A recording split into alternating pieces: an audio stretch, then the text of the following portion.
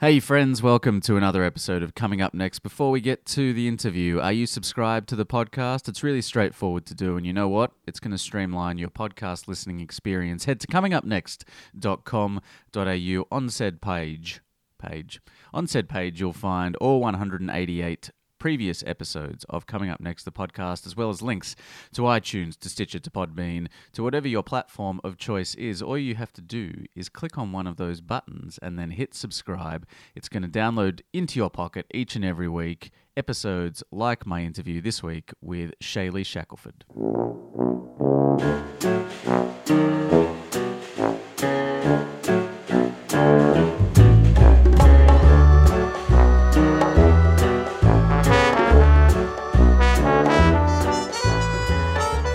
Good afternoon, good evening, and good night, my friends. Welcome to Coming Up Next, the podcast, a late release this week. It's currently Tuesday morning in London, which means it's Tuesday evening in Melbourne. We normally do the release, I guess, in the morning, but for one reason or another, I haven't. Well, I've been stuck in a Leaving Neverland wormhole, which is rabbit hole,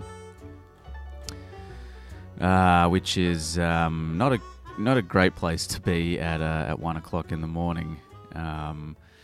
But yeah, it's all so very compelling, I suppose. Looking at all of the arguments on all of the sides. If you haven't seen the show, I have no interest in promoting it aside from a general curiosity and an interest in understanding but the truth of the situation. I am finding it very difficult to draw any definitive conclusions. And I would challenge you to challenge anyone who does have any definitive conclusions at this point in time to do as much reading as is humanly possible. Anyway, that's the reason for the late release this week. Before we get into this week's interview with Shaylee Shackelford, I'd like to thank my guest from last week, Lizzie Kempton, a documentary filmmaker who I had the pleasure of meeting last year, and we sat down last week and chatted about her career in the documentary filmmaking world in the UK.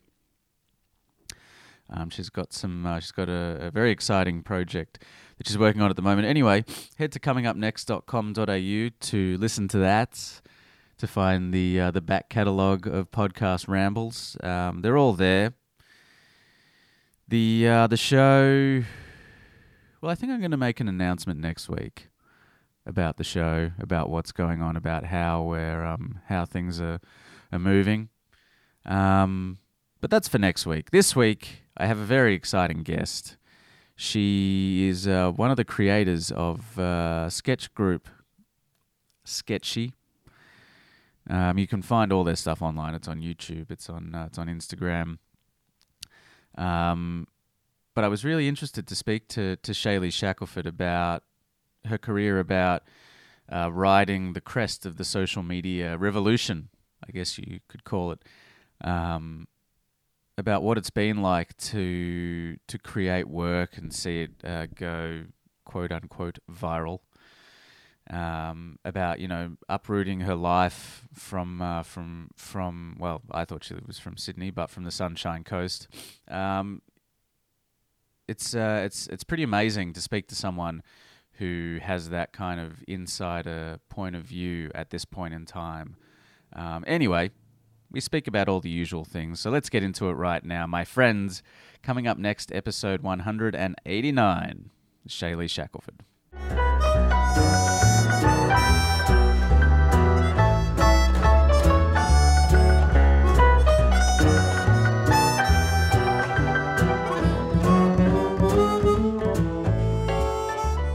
What's taken you to Brisbane? I know you're from Sydney originally, right?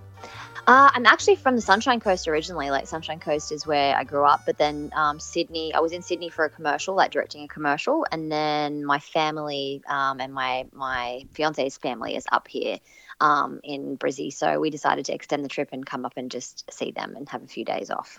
Yeah, right. So whereabouts in the Sunshine Coast did you grow up?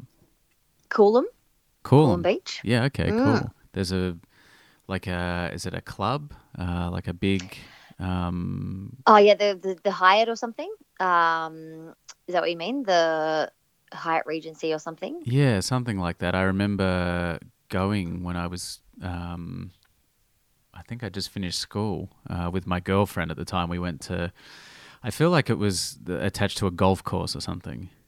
Yeah, I think that is the Hyatt Regency. It's like, and it has like the pool that's like on the beach kind of thing, and yeah, it's a pretty popular spot where a lot of people kind of go and have their holidays, and yeah, Right. right near Mount Coolum. Yeah. So what was, were you always interested in performing and directing growing up? Was that your thing? Yeah, 100%. I suppose if I sort of think back to it, like initially I always wanted to act. Like that was sort of like when I was a teenager, I started doing sort of acting school outside of school and stuff. And I obviously those were the subjects that I really liked in school. But interestingly enough, like my strongest subject at school was film and TV, where it was more the actual creation of like doing short films and little documentaries and things like that. And then, yeah, it was sort of I left school and was doing acting and sort of ended up getting more involved in the behind the scenes kind of stuff. And then was like, no, actually, my skill set is full on that I'm a director, because I have sort of concepts and obviously I write as well, but I really enjoy kind of coming up with things and sort of seeing them through to completion. So I think kind of interestingly, like as a kid growing up in Australia, as a woman growing or a young girl growing up in Australia, I don't think there's many people going, you know what, you should be a director. So I was just like, it wasn't something that I think, and that's part of, I think, probably why there aren't as many female, it's like, I got the Gender Matters grant last year from Screen Australia, and that's because they're trying to tackle the fact that it's only 14% of the total industry in Australia is made up by female heads of department creatives, and I think part of it is that it's just like a cultural thing that it's not necessarily sort of seeded to girls so much at a younger age. You sort of like it's more acting and things like that, but acting is still a fantastic way to get into it, and I've learned a lot about everything that I do now just from starting out like that. So yeah, it's sort of always been there in just different forms. It's an interesting, I guess, point in in the current climate with how much attention and focus is being put on equal opportunity and diversity in the entertainment industry in Australia. That it's not only really about there being more opportunities, but also in an education and an understanding that there is a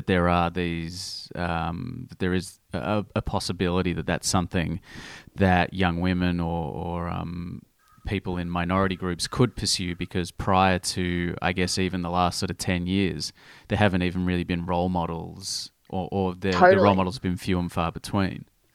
Yeah.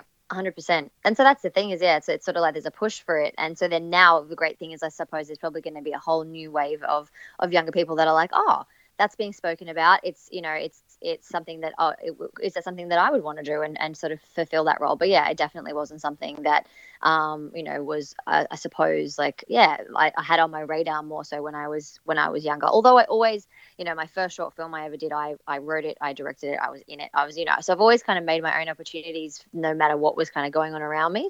But I think it's only been in the last 2-3 years that I'm sort of like, oh no, okay, like, directing is 100% the thing that, I'm supposed to do, I guess, and that I'm passionate about the most. So, sure. Yeah. One of the things that we always speak about on the show is whether or not you remember the first time, well, maybe not you specifically, because this is the first time I've spoken to you, but whether or not the person I'm speaking with remembers the first time that they did whatever it is that they now do for a living. So I suppose perhaps it would be acting, even though what you do now is directing, but do you remember the first time that you performed or created something as a kid? Yeah, I mean, I actually think it was when I used to force my cousins and everything, like every school holidays. It was like five, six of us, and I would basically every single school holidays force them to put on like a variety show at Christmas. And so like that was kind of, I suppose, the start of like just bossing everyone around and like, okay, you're gonna do this number, you're gonna do that, like that's not good enough, you know. And everyone loved it. But yeah, it's kind of like, I suppose, one of the first ones I remember just being like, okay, this is like, I'm going to orchestrate this performance, you know, and perform myself. And then I think, yeah, at school I did a short film when I was in, I think, about grade 10. That did really well. That became kind of like, you know, they ended up using it for all the different grades to sort of show as a proof of concept. This is how you can do this. It was like in camera edit kind of a thing. And yeah, so that's, I wish I still had that. I lost it, but that was one of the first times I remember making something, and sort of being like, oh wow, this is like, you know, I really do love this, you know. Do you remember what it was about? Yeah, it was it was like because it was in camera edit and I shot it in black and white, and it was all my family and friends, again just like forcing them to be in it. So it was my dad and my brother like down like the creek, and they were pretending to be like hillbillies basically, and they needed to like go into town. And it was in like my grandfather had this old grey mini, and so they jumped in that, and then all along the way they kept picking people up, but it was a mini, you know. So the next thing you know, people are like jumping in the boot of the mini, and you know, and so yeah, it was just like a little comedy thing. So interestingly enough, I also sort of really started in comedy then, I guess, and that's definitely where I found my footing in the industry, and obviously with sketchy as well. And yeah, so comedy definitely sort of was there from the start. Is comedy something that was quite apparent in your house growing up, or was it more something that you were doing outside of the house? No, it was definitely apparent in my house growing up, and I think my dad definitely had a big hand in that because he's just, you know, he's a big kid himself, and he loves like Monty Python and, you know, that kind of humor. He introduced me to that like at a pretty young age as well, and yeah, and my sort of siblings, you know, I suppose, yeah, it was definitely a house with a lot of laughter and always kind of trying to make each other laugh and stuff. So yeah, I think that definitely sort of helped for me to kind of carve a bit of that out too, because it was, yeah, I just, it was a fun household, and trying to make other people laugh was definitely like the thing you did, you know. Like a sport. Yeah, it was like, you know, like I said, doing those like dance performances and stuff at like at Christmas, and yeah. So yeah, it's nice to sometimes look back and think, yeah, oh, how that, because my mum, like, and my mum and dad are very different. My mum and dad split when I was like 14, but it's interesting to kind of look back on the different things that how they sort of shaped. You know, you sort of take certain things from your parents. There's some things you're like, oh, wish I didn't have that thing. Hmm. But like, but yeah, the different ways in which they kind of, my mum was very, very sort of behind me in wanting to do my acting classes, and she would, you know, take me to all those, and very encouraging and very sort of thing. And my dad was kind of he was funny, and he liked, he, you know, trying to make him laugh was like my thing. So those two things really sort of influenced me becoming a performer and a director, and all the things that I do now. Right. What did your parents do, or do they do? So they just, my dad's a builder, and my mum actually works for Lifeline. She's like a state manager for Lifeline, so like sort of suicide prevention and stuff. So my mum's like in a much more sort of serious industry. But yeah, so they weren't in the industry or had anything to sort of to do with that. But I think that I was just very lucky in that they always supported all of the crazy things that I wanted to do. And going overseas, I went to London when I was about 18 years old. You know, and they always sort of supported all of those things that I've done, and even moving to Los Angeles now. And yeah, I'm lucky in that regard, I guess, is that there was never any ceiling on what I was and wasn't allowed to do, you know. Sure. And I guess it sounds like you went to a school that was quite supportive of people who had creative endeavors. Yeah, I did. It was Nambour Christian College on like the Sunshine Coast. And yeah, I have very fond memories of there, and the fact that they had film and television as a Yeah. subject, as well as drama, you know, and all that, and the fact that they had editing facilities. And yeah, that's where I started kind of making my those little sort of shorts and documentaries and stuff. Yeah, which was great to be able to have at a young age. So when you went to London, I guess that must have been when you just finished school. Yes. Yep, I was. Yes, I was like 18, and I was kind of I was doing my acting stuff, and I wanted to do sort of more of it over there, but I ended up kind of falling into doing more So I got this very left field kind of job over there, which was great because all my friends were like working in pubs and stuff, and I was doing that. And just, touring around Europe for sort of 2.5 years, I did that. And that's kind of interestingly how I got back into sort of the industry when I came back to Australia, because I was doing all of like the festivals like Oktoberfest and Running of the Bulls and all of that kind of stuff. And I was like, this is incredible. Like, how is there not a show on this? So I like bought myself a little camera and just went around and started like shooting. Like, I'd give it to like some random drunk dude and be like, can you just shoot this way? I'm going to say some stuff. And I made like a little pilot and shot it around to like a few of the different networks and stuff in Australia, and ended up falling on the desk of a guy named Graham Burrells, who was at Fox 8 at the time, and he loved it, and he was like, oh, I want to make this show, and he connected me with Southern Star, and that, so I came back to Australia, and that was looking like it was going to happen. It was like and the funny thing was, it was 3 girls traveling around Europe in a van, so it was like a van down under kind of a premise, but then the economic crisis hit. And it was that sort of time, like around 2009, where just like anything that wasn't a sure thing was just like, producers were losing their jobs. It was just like a really rough time, obviously, for the industry. So it just never ended up kind of going ahead. But what it did was it got me back into that kind of, okay, I'm making stuff more behind the scenes. I made contacts in that world, and I was more producing. And then I went on to producing for a few years before I started Sketchy. So going to London and stuff was a kind of roundabout way of getting back into what I do now, I guess. Actually, the call like dropped out for like 1 second, where you said after you moved to London what the job was that you got that wasn't working in a bar. So I had no context for almost all of that. Oh, right. So I was a flight attendant. Right. Okay, cool. I'll just drop that in to... Yeah. I'll just drop that into the earlier sentence. Okay, cool. Okay, that sounds like, I mean, you came back to Australia then, and did you say that was when you started Sketchy at that point?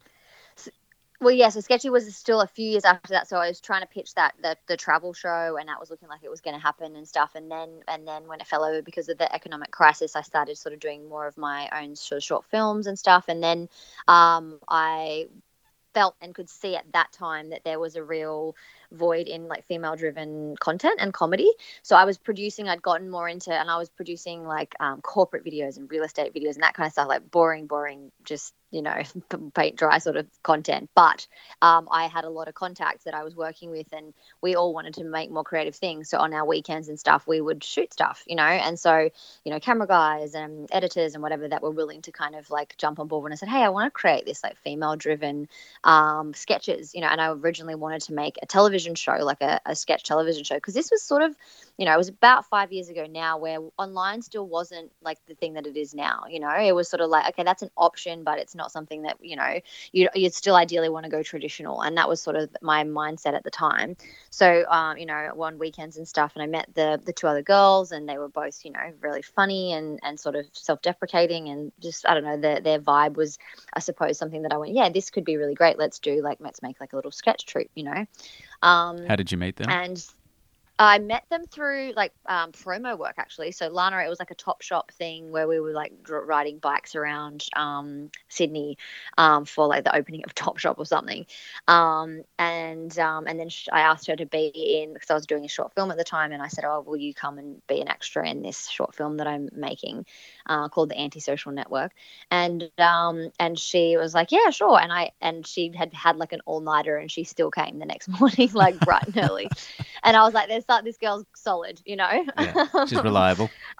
Yeah, she's reliable, and then she actually met Madison through another job, a similar kind of thing. And then I met Madison at her birthday. And so that's kind of how we met each other and started making stuff. But yeah, the intention was always to make a female driven television show. And so we made like this pilot, on just no money. And then I sort of went over to the States and tried to pitch it around and send emails of like, hey, like, just try to get some meetings and stuff. And it was really, really difficult, and just nobody would respond. And so somebody at that time was like, well, why don't you just try going online and building an audience that way? And so we were kind of like, oh, right. I sort of came back to Australia a little bit disheartened because, I'd gone over to sort of dazzle Hollywood with this thing that I'd made, and it just, it didn't work. And so once I came back and we started the channel, and then we were sort of really fortunate, I guess, that within only like, I think it was like 6 weeks maybe of having it up online, we had the Bohemian Cassidy like viral video followed by another viral video called Mime Through Time. And that just kind of set us on this trajectory for like years, which was not expected, but fantastic because we were able to basically get paid, to make content full time. Yeah. I mean, it must be pretty amazing to reflect on now, having amassed, over 500 million hits on your YouTube channel alone. What that kind of, from probably feeling pretty despondent, from not getting even that travel show up in 2009 through to now where you kind of, you hold all the power of what you want to do. Mm-hmm. Totally. And that's the thing, I suppose, that is just so amazing about like online, is that it kind of, the tables can turn like so quickly, and to be able to kind of, because obviously before that the gatekeepers were, okay, the producers or the, the networks or these various things, and in order to get like opportunities you had to kind of, I suppose, do or conform to whatever it was that they wanted. And if you even got that far, whereas, being able to create your own channel where you create your own audience, and then the freedom to be able to do whatever you want is just, it's incredible, and it can continue to evolve, and the amount of different opportunities I've been able to have because of it, has just been incredible. And that's really like, I mean, look, Sketchy was 100% where I really did kind of go cut my teeth on, bit of both actually, on directing, because I would sort of concept and write the majority of our concepts, and then I would, on set, even though I was in them, I would sort of direct them.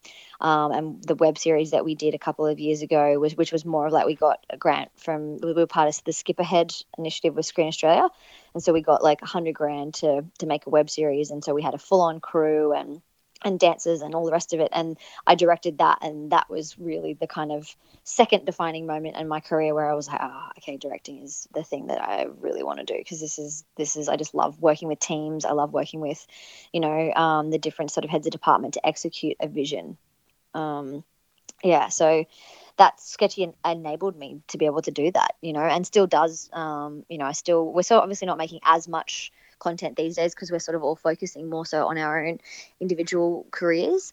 But I still have that freedom that if I come up with a concept or an idea tomorrow, I can shoot it and put it up, which is great. How significant do you think it's been? I mean, it sounds like, even when you were, at school and stuff, there was this, like you were always like across multiple kind of strands. You weren't sort of focused on doing one thing specifically, but more in creating good work, or just complete work. How significant do you think that's been, that you've been able to be across the board with multiple kind of strands? I think I think for anybody sort of starting out, it's everything to be able to kind of, like they call you like a slasher, having these different skill sets and things that you can do in order to, keep moving forward. Because even being able to edit and do things like that, because you're not then, I know a lot of actors where I'm constantly sort of just trying to encourage them to make their own stuff, even if it's just on their phone or whatever it is, because I think, if you focus sort of too heavily on one thing, it's I don't know, I think that you're at the mercy of everybody else then, and that's kind of a hard space to be in, because you don't really have control over your life and what you're doing. Whereas for me, being able to kind of come up with something, pull the people together to make it, edit it, and then now have like a channel, I suppose, to be able to put it on. But even things like costumes and wardrobe, and like I did a short film last year for Sony Pictures, and that was like, I was selected as one of 5 directors to create a short film, and they gave us basically like $10,000 to create that film. And of course my concept was extremely ambitious, like for the money that I had. So even though like I was directing it and I had a team and fantastic actors, whatever, I still did all the props myself. I did all the costumes, I did all of that, which is like a lot of work, but it's like it is, you know, it's just to the level that as somebody in that is a wardrobe person or whatever I do, because I've done that for years now with what we do with Sketchy. So, and the money that saves you that you then can put on screen. Yeah, just so the quality of what you can create. Like a lot of the things I make now, people are like, it only costs what? Like, you know, if you know anything about production, is that it can be really expensive the moment you sort of get into that more like high production value sort of side of things. So yeah, I think for me, it's enabled me to kind of make things that I wouldn't have otherwise been able to without a lot of money, you know? Yeah, and I think, and obviously there are things like that that can often inhibit people in the sense that it gives, I'm not going to say it gives them an excuse not to do something, but it certainly can block. I mean, I've definitely had the experience of writing a script or writing something and feeling like disempowered because it feels like, oh, it's going to be too expensive to make, or I'm not going, you know, I don't have the resources, or whatever the case may be. Yep, totally. And that's the thing, is it's like, yeah, and then what happens? It stays on a page, you know, and that's kind of a travesty, because if it's something that is really good, but it's also, I think, being able to kind of like, I worked as a producer. I worked sometimes with directors who just didn't have the concept of like, this is what I want to do and this is the amount of money I have, and just being able to be like crafty about how you do that, or the things that you do sacrifice and stuff, and not being a pain in the ass when it comes to like, that is just not possible for the money that we have. I think it's made me much better. Like the commercial, I just did a commercial here in Australia last week, just with an agency. And similar kind of thing. It's an online campaign. It had like a decent-ish budget, but still, you know, I had to kind of like pull a lot of things in myself and ask a few favors from people and stuff, like, you know, not to do their full rate, because in Sydney the rates of people, now that I've been living in LA, I'm like, holy, it's crazy how much it actually costs to shoot things in Australia. I sort of forgot. Just there's not really an in-between, whereas in LA you have a lot of people kind of like hustling as well, like trying to make it a name for themselves too, so they're willing to kind of, you know, oh yeah, I'll do that for $200 for the day or whatever. You can get gaffers for $200 for the day. Christ. It's just like unheard of. That's you know, insane. Yeah. Whereas in Australia, like, you are looking at least $1,500, you know, so just those little kind of things. But you know, being able to sort of, I suppose, yeah, still create something and have your vision seen through, and know where, still make it happen, and I suppose know what you can and can't sacrifice on to make that the best that it can be. Do you feel as though you, like, there's what blocks do you get creatively, like when you're working? To be honest, like the last sort of year and a half, I would say, honestly, it just ends up being time. So, you know, you're like, okay, I have this great idea, or I have a female-driven kind of entourage concept, like female entourage sort of concept that I originally sort of did a trailer for last year, and I've been since redeveloping it because I'm going a bit of a different direction with it for after getting feedback from pitching and stuff. And it shows a lot of promise, and I have some great contacts that I really want to see, like, okay, what are the next drafts, whatever. And I've just been so swamped with other things that it just, you know, and to get really into that creative space of like, of writing a pilot and getting it, you know, to a certain thing, you really do have to have almost like clear everything else out to be able to really totally like, there's this for Australia right now, the birds in the background. It's making me homesick. Yeah. But, you know, in order to really kind of birth something, you know, at that level, at the next sort of level up, the cool thing about online and those videos is like, I feel like you can come up with something like that day and you can shoot it, because it doesn't need like the character development and the, you know, it's more like, oh, this is funny, this is relatable, this works. Whereas, you know, for longer form stuff, you know, you really do have to knuckle in and get like, yeah, get really clear on every single part of that world. And so the hardest thing I've found in the last year is just finding the time to really do that, you know, because it's great because I'm getting lots of directing work, and, you know, I'm still doing stuff with Sketchy and stuff. But yeah, it's hard when you don't have like a clear week to do, you know, to really, yeah, just create in that world and sit down and actually write. So I'm getting to a stage at the moment where I think I'm just going to have to start saying no to a couple of things, which is hard for me. That's not in my, Yeah, you're always taught to say yes to everything. Totally, you know, and I think that's great. And I think sometimes you do just have to go where the opportunity is. And because I've started getting more opportunities. I've just in Australia, I've joined with a production company called Fabric Films and been doing more commercials and stuff, which has been excellent, and I'm really grateful for that. And they're a great sort of team to work with. But obviously, flying back and forth between the States and here, again, it's a lot of time. So yeah, I think it's just being able to juggle, and that's one of the things that I sort of, is by the time you sit down, you're like, okay, I'm going to do a little bit of work on this, and then if you don't sort of get back to it for a few days. By the time you sit down again, you're like, where was I? What was that character going to do? And I have a feature film that I'm working on, the same kind of thing, that I have attached to an Australian producer named Lee Matthews, who did Emo the Musical. Yeah, I've had Lee on the show. Familiar with it? Oh, nice. There you go. So Lee and I are currently developing a feature film script. So that's the thing. I really want to sink my teeth into a series or a film this year. And all of these sort of smaller projects keep kind of taking precedence. So I think I might have to just, as I'm saying it to you, I'm like, I'm going to just carve some time out for that. Who needs sleep? Exactly. So when you mentioned before that Sketchy kind of took off in a quite expeditious manner, when it did start to, or when things did start to crank over and you see these first few videos starting to go viral and go crazy, was there a kind of strategic plan for the stuff that you were going to put out next? Did you kind of start to feel into, things that may land or weighing up things or doing things by numbers, or was it much more, I guess, to use a shitty word, organic?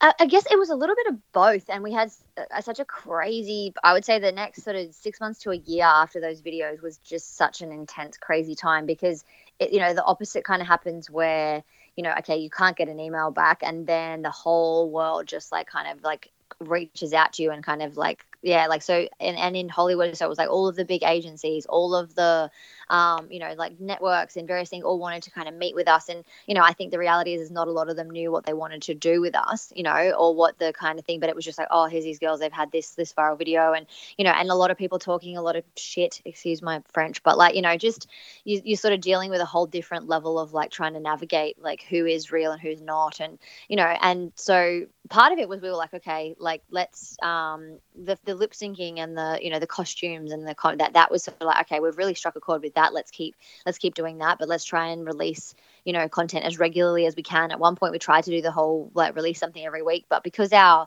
content is so produced, and it's there's so much to it, we found that really hard to do, and it kind of in a way wasn't the best thing for us, because I think we ended up putting things out when they weren't as good as they could be and stuff like that. I think when people are doing more like vlog style kind of stuff and that's easy enough to do, right? Because it's just like it's simple. It's they can kind of churn them out. But the hardest thing was at that time when we weren't sure who to go with, and we met with CAA, we met with like 360, like some of these really, really big, and we kind of went with them for a minute, but we had this manager that we decided to go with, and he just said all the right things. He was just like, he could walk the talk and said, oh, I managed Robbie Williams. There was like a thread of like truth to like everything that he said, but in like actuality, it was just bullshit, a lot of it. But how he was able to kind of like, he did have a lot of contacts, and his dad managed Robbie Williams, not him, like just things like that. But anyway, he ended up just being a total swindler, and he stole like all of our money, the money that we made in like our boom period. He basically, like, when we started to kind of figure out that he was dodgy, we tried to kind of get out of it, and he was collecting money because of tax things in the States and all different sort of stuff. Wow. But it was pretty horrific, the whole intense experience. Yeah, and the hardest thing about it was that we went really quiet online, probably in a time when we really shouldn't have, because it was just like so consuming, and us like trying to deal with that. And he left us with debts, like, because there was like music licensing things that he hadn't paid, and from videos that we'd done, and just stuff like that. So it took us a good couple months to get back on track, and the fact that we even kept going after that, honestly, is kind of a miracle sometimes I think of it, because it's just it was so horrible. But part of the strategy at that time was to kind of, okay, we've got this momentum, we're rolling, and that kind of really stinted it for a while. And look, you look back, and at the time it was horrible, and sometimes I think, how are we so stupid to go with a guy that ended up, we could have gone with anyone in the whole world at that time, and we went with this guy. But I also very firmly believe that like things happen for a reason, and that every single thing is an opportunity to grow and learn, and as long as you can kind of get to the lesson quicker and quicker every time, then you're like, okay, I get that. That was that lesson. All right, I'm now like going to be more savvy the next time something like that comes up. So, I do think it was a positive that happened because we wised up really quickly, and we became kind of experts in contracts and business and accounting and the side of it that you don't necessarily think about as a creative. So that was kind of the immediate sort of whirlwind that we went on after those few viral videos. Right. And I guess so after that, what year was that? That would have been what, like 2015? It would have been, yeah. So it would have been, so we had our videos were in 2015 when we did Ellen and that sort of, those videos. And then that would have happened towards the end of that year, I think, or the beginning of 2016. What was that whole experience like? Yeah. Ellen. Yeah. Yeah. Oh, it was crazy. Like even to this day, I'm sort of think, what the hell? Because that was our first ever TV appearance. So like, here we were doing stuff in like our backyard kind of thing.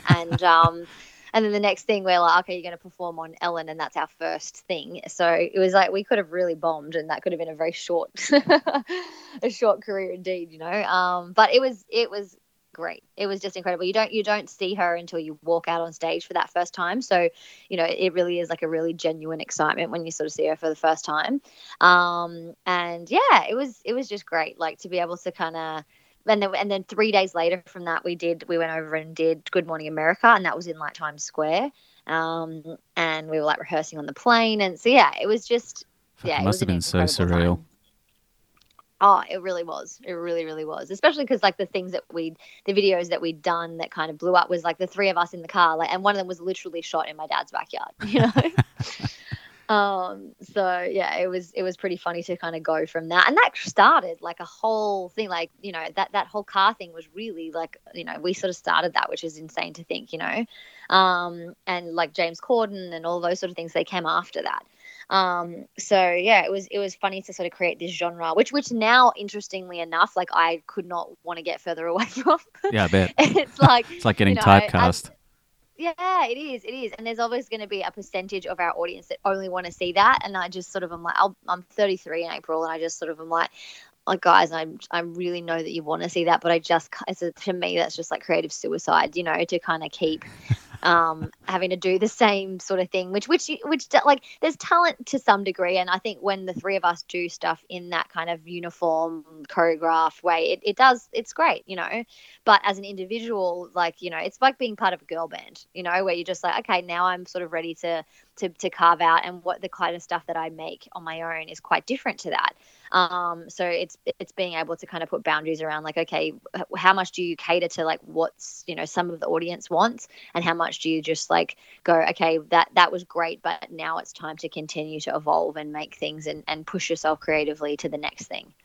Well, I suppose that sort of to my initial question about that's led us here is, were you sort of let's say sort of after the managerial incident, were you creating stuff specifically for an audience, or were you still creating stuff that was just stuff that you guys thought was funny? Yeah, so that's the thing, I guess, like during the managerial kind of period, I would say, like, and because just we had so much opportunities and stuff that were thrown our way, like a lot of what we ended up making in that little period was so much more about brand deals and stuff, which again, I don't know if was the smartest sort of thing, because okay, you're given a brief, you have to fit to a thing, and people online know when they're being sold to as well, even though like we've gotten really good, and like stuff, that's something that's I think helps me now with the commercials that I direct, is like knowing how to still kind of like make something that's engaging, that our audience really likes, but that is also, has a brand and they're paying for it, and etc. Like that's a kind of that's an art form in and of itself, to make something that's not just like a full on ad. But at that time, it was kind of like, oh, okay, here's like, we were sort of being pushed into like, where's the money? And after that whole experience, we like were like had to go, no, what, let's make things that we love and that we know that like our audience will love, and kind of go more where the inspiration is, as opposed to like, yeah, where we're being pushed, Sure. Yeah, I guess that requires that certain level of trust, I suppose, that that there are going to be people who appreciate and enjoy the same things that you enjoy, and that are compelled by the same things that you are. Totally. And I mean, look, it's been the best possible way though to kind of learn, especially with comedy, like what does and doesn't work. Like some of the things that, you know, you assume you're like, oh, this is going to be like so well received, and then, you know, there's things of it in it that you kind of totally missed that people, and online they will not miss it. You know, like, and they're like the most brutal like critics. So, but it's great because you do get that instant kind of feedback, and you do really kind of like learn as you go along, and you know, sort of more and more like, yeah, just what does and doesn't work, which is great. And you know, so now we've made like, you know, hundreds of videos, and so through that you're able to sort of, yeah, figure out, okay, comedy wise, like, you know, what does and doesn't resonate. And in saying that as well, it's like you have to know when, okay, the sketchy audience will love that. Like, I want to make this though. And that's what's inspiring me. And that's the kind of like, when I did the Sony Pictures short film, I was really nervous because it's like a sort of like a romance through time kind of a thing. It has comedic elements in it, but it's sort of the brief that I was given for that. But it is more of a short film, and it's kind of starts in the present day, but then it goes to like, you know, a few sort of 1,000 years ago, and it's like some Africans in a cave, and then there's some Native Americans, and it's this little love story. Like, then we go to ancient Egypt, but it's definitely not the generic kind of sketchy doing something, just singing, dancing, fun, you know, like all of that self-deprecating, you know, which is our sort of brand. And so I was really like a bit nervous to go, oh, how's the audience going to receive this? Because this is so different to what they usually sort of see. And I was really pleasantly surprised. It's not like something like that's never going to go viral. It's never going to get like the millions of hits that, like, you know, a relatable sketch or like the car stuff will. But at the same time, you know, just how people appreciate good content though. So if you make something that, you know, is still strikes a chord or has, you know, something that people can relate to or that they can appreciate, they'll always still be positive about it and be like, oh, this is great. There was literally a comment on that video that was like, I was fully expecting to say, get back in the car, but you know what? This is actually really great. You know, and so that to me is like, oh, great. You know, people do actually, to some extent, kind of, they don't care who's in it, what is in it, as long as it's good content online, then they're willing to kind of get on board, you know. And I think there's definitely like a craving at the moment for stuff that is, you know, authentically created and written, not something that's, like you said before, trying to sell something. Yeah, totally. Because there's so much of that, especially like on Instagram and things like that. You know, I think we're becoming so like used to sort of, oh, what am I being peddled with this? You know, that I think it's important to make, you know, content that is just for the sake of entertainment as well. You know, especially if you're wanting to be an online creator, it's not falling into that trap of only doing, you know, sort of brand deals and stuff. Because of people, just people. And I think people have gotten a lot better at it though as well. Then when we first started doing brand deals, people were a lot more sort of scathing, where they're like, oh, like sellouts or whatever. And it's kind of sort of the thing you want to say to that sometimes is like, well, how do you guys expect for us to keep feeding ourselves and making stuff and doing whatever if we don't also earn money? You know, and like, yes, you're going to make some money online with your ad revenue, but it's never enough, especially with 3 people. You know, it's never enough to like sustain you. So the brand deals and stuff is like, that's how we can keep making the stuff that entertains you the rest of the time. And I think people have gotten better at understanding, okay, that's just what you know, online creators have to do. So sweet.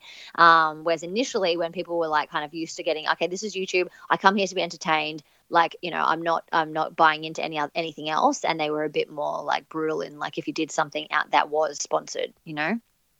Yeah, and it's, you know, there's also the question of actually valuing creators and creatives as a profession, not something that people are just entitled to as an audience. Yeah, totally. And some people, I think, will still just never get it. But you know, I think the dedicated fans and stuff are just kind of like, they just love anything that you do, which is great. That is great. What do you feel like is the biggest bomb that you've done in terms of like something that's failed? Yeah, I mean, honestly, the funniest thing is, I think something that I've been really good at being able to figure out is like, And I am trying to think though if there is anything that I actually have loaded that just really went terribly. But I tend to know before it even goes up, and then I just say let's not load this, And there's definitely been videos like that, like where you're just like, nah, this just is not hitting the mark. And actually, in our very early days of Sketchy, we some of those sketches that we made, like I was actually living with Christian Van Buren and Adele Vuko at the time, so like Bondi Hipsters, Adele from Skipbox. And so like their content, especially Christians, is a lot more like outside of the box, very like, it's almost like you got to be to some extent shocking people a little bit in order for it to be sort of funny. That's more their like brand and their vibe, and they've done that really, really well. And so initially, like before we had gone online and had these sort of more like costumed lip sync ones that went viral that made us more sort of, I suppose, wholesome, we had some like a sketch that we made, and it was like based off of my brother when he was at school, was part of this group. And am I allowed to say the C word? You can say whatever you want. Beep it out.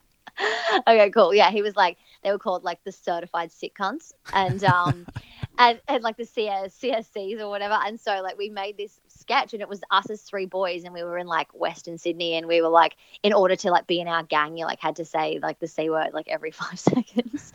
And it's actually still to this day like one of the funniest things. And my dad loves it. He's like, it's just so funny, because it's just like, in order to be in the gang, he like, Lana's like dressed as like this boy. She looks like an ice addict or something, and she's got her box cutter to like get in the gang, and so it's one of those things where once we had those viral videos, like if we put something like that on, people would have just been like, what the hell have I like signed up for? So it's just knowing when like, okay, yeah, no, that one's not going to fly with our audience. Like you have to, you still have kids and things like that watch your stuff, and knowing when not to sort of be too out there that could be really offensive and things like that. So it's ones like, I think it's knowing what not to load as much as what's like, okay, like, and sometimes you have to just go for it, and know that like, yeah, it might be a mixed bag, and you'll learn from like that feedback.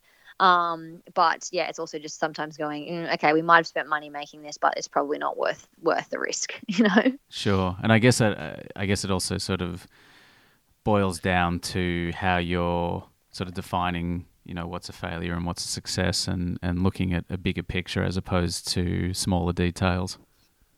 Yeah, totally.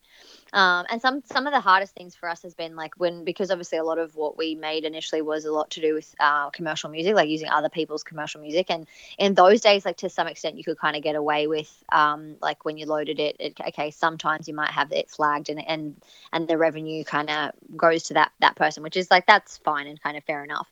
But now, more and more often it'll be like it actually blocks it. So if it's a a certain piece of music or whatever that's from a big artist, then the algorithms are so much better now that it picks it up. So sometimes when, in the past we've loaded things, and there's been times as well where the algorithm is just like, we did in our web series, we had a song that we did have the clearance to use, but it flagged it, and it took like 2 weeks for them to unblock it or whatever. And in that time there was like, whole countries of people that would click on the link and they couldn't watch it. And it's crazy how fickle people can be, because like people would just unsubscribe. Like literally not even just like, oh, I'm a bit annoyed, I can't think, like unsubscribe from the channel. We like saw this dip in our channel because people couldn't watch this piece of content that you'd promised them.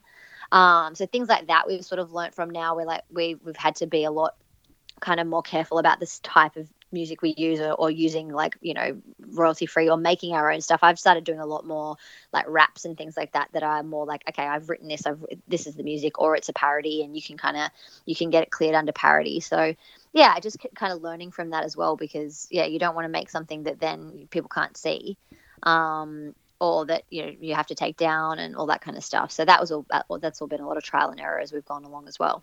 Sounds like you're sort of an expert in minimizing